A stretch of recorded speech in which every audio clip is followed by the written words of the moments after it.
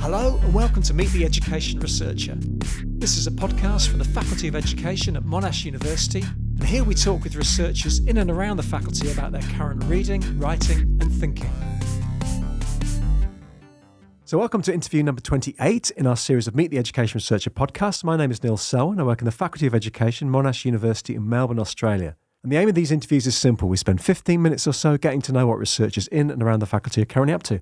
So today I'm joined by Anne Frenzel, a visiting professor from the University of Munich. Good afternoon, Anne. Hello. Now, Anne, you're a psychologist. The key focus of your research is on teachers and students' emotional experiences. So, what are the big questions that your work is addressing? What are you trying to explore? What are you trying to find out? I really started out working on emotions because I was interested in motivation. I was always interested in why, right? Why do some people stick in and others don't? I have to admit one small thing about myself. I really liked going to school, which was being a nerd back then.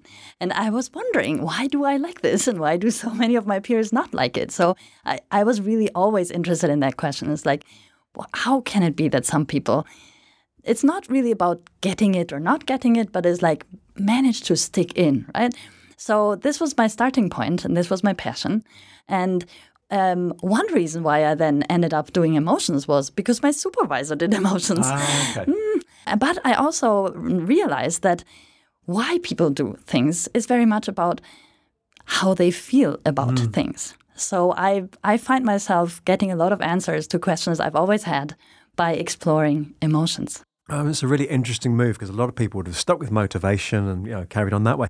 So can we start with some working definitions? How do you now define emotions? I follow a key definition that is not mine. That is a multi-component idea of emotions. So it is this idea of once an emotion would upwell inside yourself, it's a multitude of things happening. Mm-hmm. So it's your body that reacts, it's your thoughts that start racing or maybe not race. It is also even hormonal and neurological stuff going on. And is that specific affective core. So it's that thing that you can also verbally describe. So, and it's all of those things in conjunction that allow a researcher to speak about an emotion rather than a cognition or a motivational state. So we're talking about anger, joy, frustration. Yes. So now, are you drawing on any particular theoretical traditions when making sense of this affective core? I think I'm drawn very much towards appraisal theories of emotions, which makes them a little more cognitive. And that's what I sometimes don't like about it so much, because when you start looking at appraisals, you start looking at cognitions again, right? So I force myself to stick back to the feelings. But I do see a lot of value in understanding emotions by understanding what is it, why did the person interpret the situation that way it was, so that made that person feel the way they felt. So who are the key kind of movers and shakers in the appraisal theory area? Who do you draw upon? There's Scherer, who does a lot of work. He's actually Swiss, or I think he's originally German. So I write a lot. I read a lot from him. But there's also the big guys, right? Like Lazarus. Those people who really invented and wrote very core texts about appraisal theory. And how does that sort of theory apply to school children, for example? Is it directly applicable to an educational context? Absolutely. Let's take test anxiety as an example. It is the one that wrecks our nerves, right? And we're all familiar with it. And it's also very key in scholastic context. So you can really ask that question. And you do see this happening in the classroom. It's like you walk in and there's an exam coming up and nobody's super cool about it, right? But some kids freak out about it. So I think this is such a nice example of it's not the situation per se, right, that makes people anxious, but it is the one kid that really interprets this situation as very threatening, right? They don't feel prepared.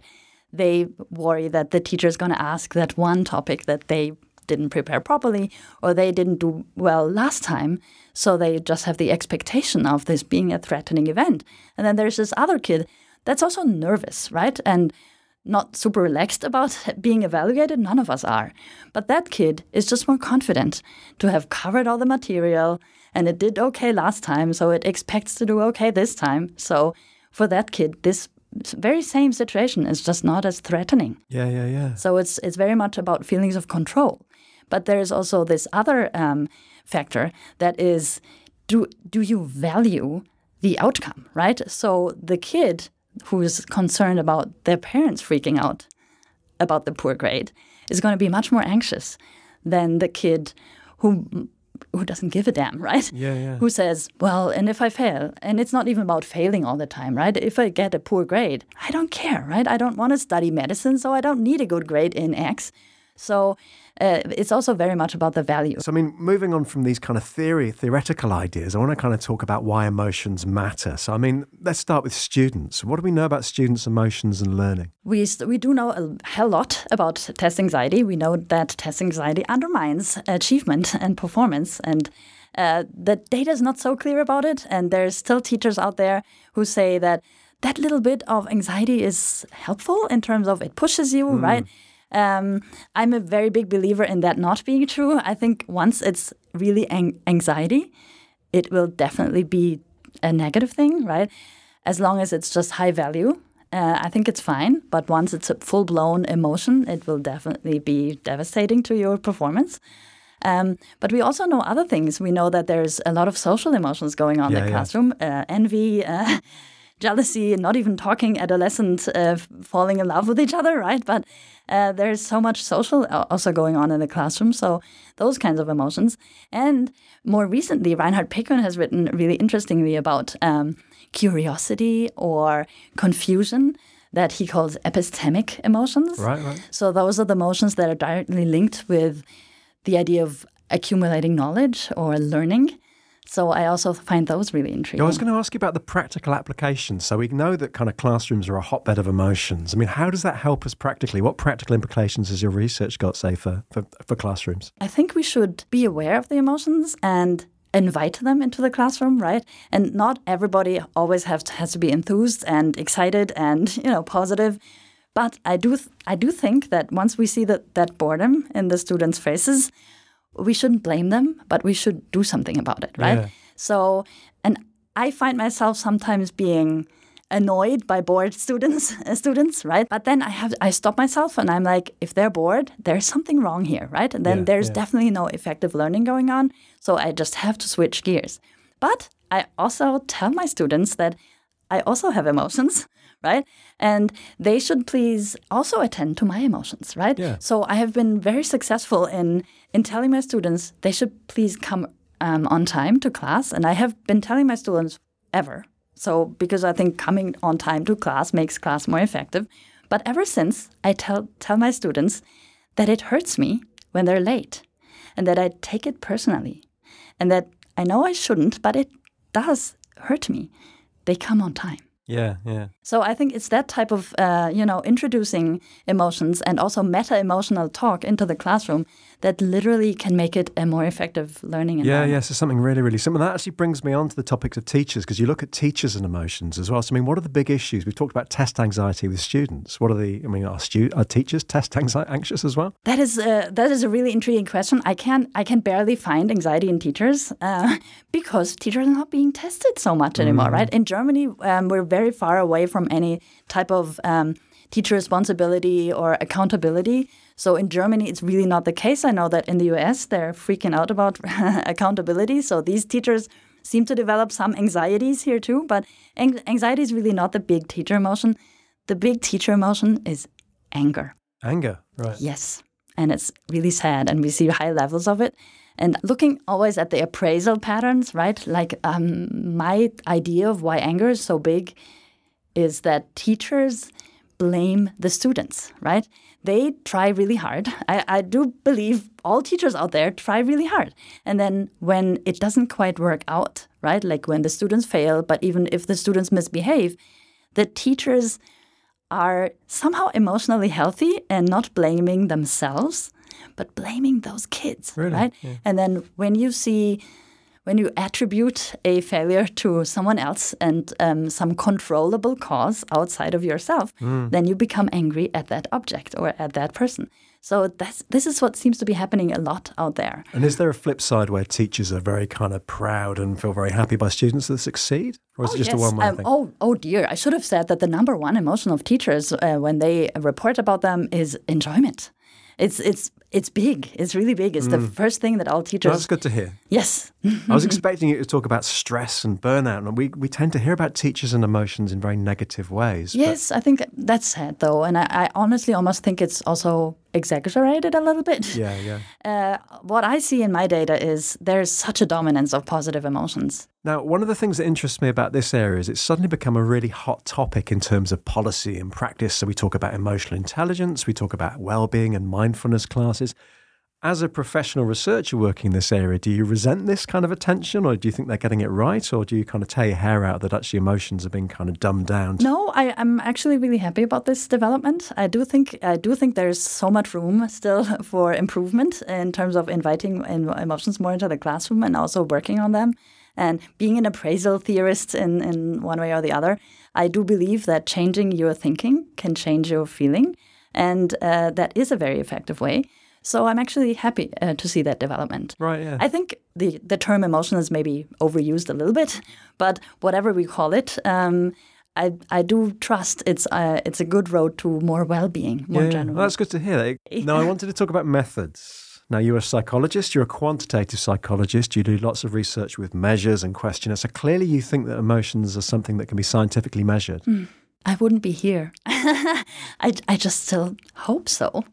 I do see a big downside in self-report measures, but I also see that I can learn so much, right? It's almost like I'm a single-eyed, or how do you call it? And I have one eye at least, right? Like, I know I can't see the full picture, but there's still so much to discover by trying to measure emotions, by asking people, how do you feel? I was going to ask you, what does the quantitative perspective bring that qualitative research just can't get into? Oh, you see so many patterns that you weren't aware of. And also, I totally think that you see, you get a much better idea of the prevalence and the relevance. So I truly think that burnout, for example, is being overstated. It's because that's what people talk about, right? Yeah. Or that's what you get on the first layer. But then when you really ask 1,000 teachers on a quantitative basis, so what I do, for example, is I ask teachers to fill in diaries right after the lesson. So I ask 3 very simple questions, like, so how much did you experience over the past 45 minutes? ABC, enjoyment, anger, anxiety, and I start to introduce also boredom for teachers, which is really exciting. And then I get this very clear pattern of dominance of enjoyment. And I don't think this is completely invalid in terms of them just answering like this for social. Confirmatory, but then I really trust that this is the big picture, right? And those are the healthy teachers who are still in the classroom and not in the clinic. Yeah. But I do sense that that gives me more of a prevalence idea than talking to 5 teachers who were ready to talk to me for half an hour about their emotional experiences. Yeah. Now, are you interested in moving beyond self-report measures? Because you see these things creeping in about kind of biosocial, emotional, and all the other kind of technological ways of measuring emotion through face recognition and all sorts of other stuff. Absolutely. That is exactly what we're doing right now back home. I was kind of forced by that movement, but I also admit that one thing I'm particularly interested in recently is emotional contagion. Mm-hmm. So if I smile, do you smile back? Does it make me feel good or bad to be with people who are feeling good or bad? So I try to explore emotional contagion in the classroom because I'm very convinced that there is the social interaction in the classroom. There is something like a spark jumping, not only from the teacher to the students, which is the typical direction to look at, but also back. So when trying to explore this, I do need to go beyond self-report. So what we're currently doing is we're literally videotaping individual faces. So we have small action cameras in front of every learner and one right in front of the teacher. That is more like a microphone. So we do try to trace the emotional experiences in the faces, which is scary, but it does work. Like some emotions are seen very clearly from the faces. And I also see validity here because that is also what the interaction partner sees. Yeah. Right? So I do see your smile. So if the camera sees it, the interaction partner must have seen it. So it must have some validity, right? So what we're literally doing right now is we're trying to do time series analyses in terms of positive expressions in the teacher and positive expressions in the learner's faces. You haven't gone down the route yet of computer recognition and it's killing us. Neuro headsets. So, it's a lot of data. I mean, there's an interesting ethical dimension to doing research on emotions. It could be argued that these are things which are really, really private. And so to actually kind of have to make public something which is one of the few things that, say, students have that are private, I mean, there's interesting issues there in terms of not necessarily for research, but if a kind of emotional data begins to be kind of very at the forefront of how classrooms are managed. That's true, and that's a big issue we're having also with videotaping people, right? Yeah. Like we have to be very clear about what type of data we analyze. And honestly, I don't think that the software is so far yet. The software can see more than us, right? Yeah. But I agree. I think somewhere down the road, that is going to be really creepy. And someone out there in the software, some artificial intelligence is going to know more maybe than we know ourselves. But I still think it's down the road. And I have to admit, as long as we count smiles, I'm not concerned, right? Yeah.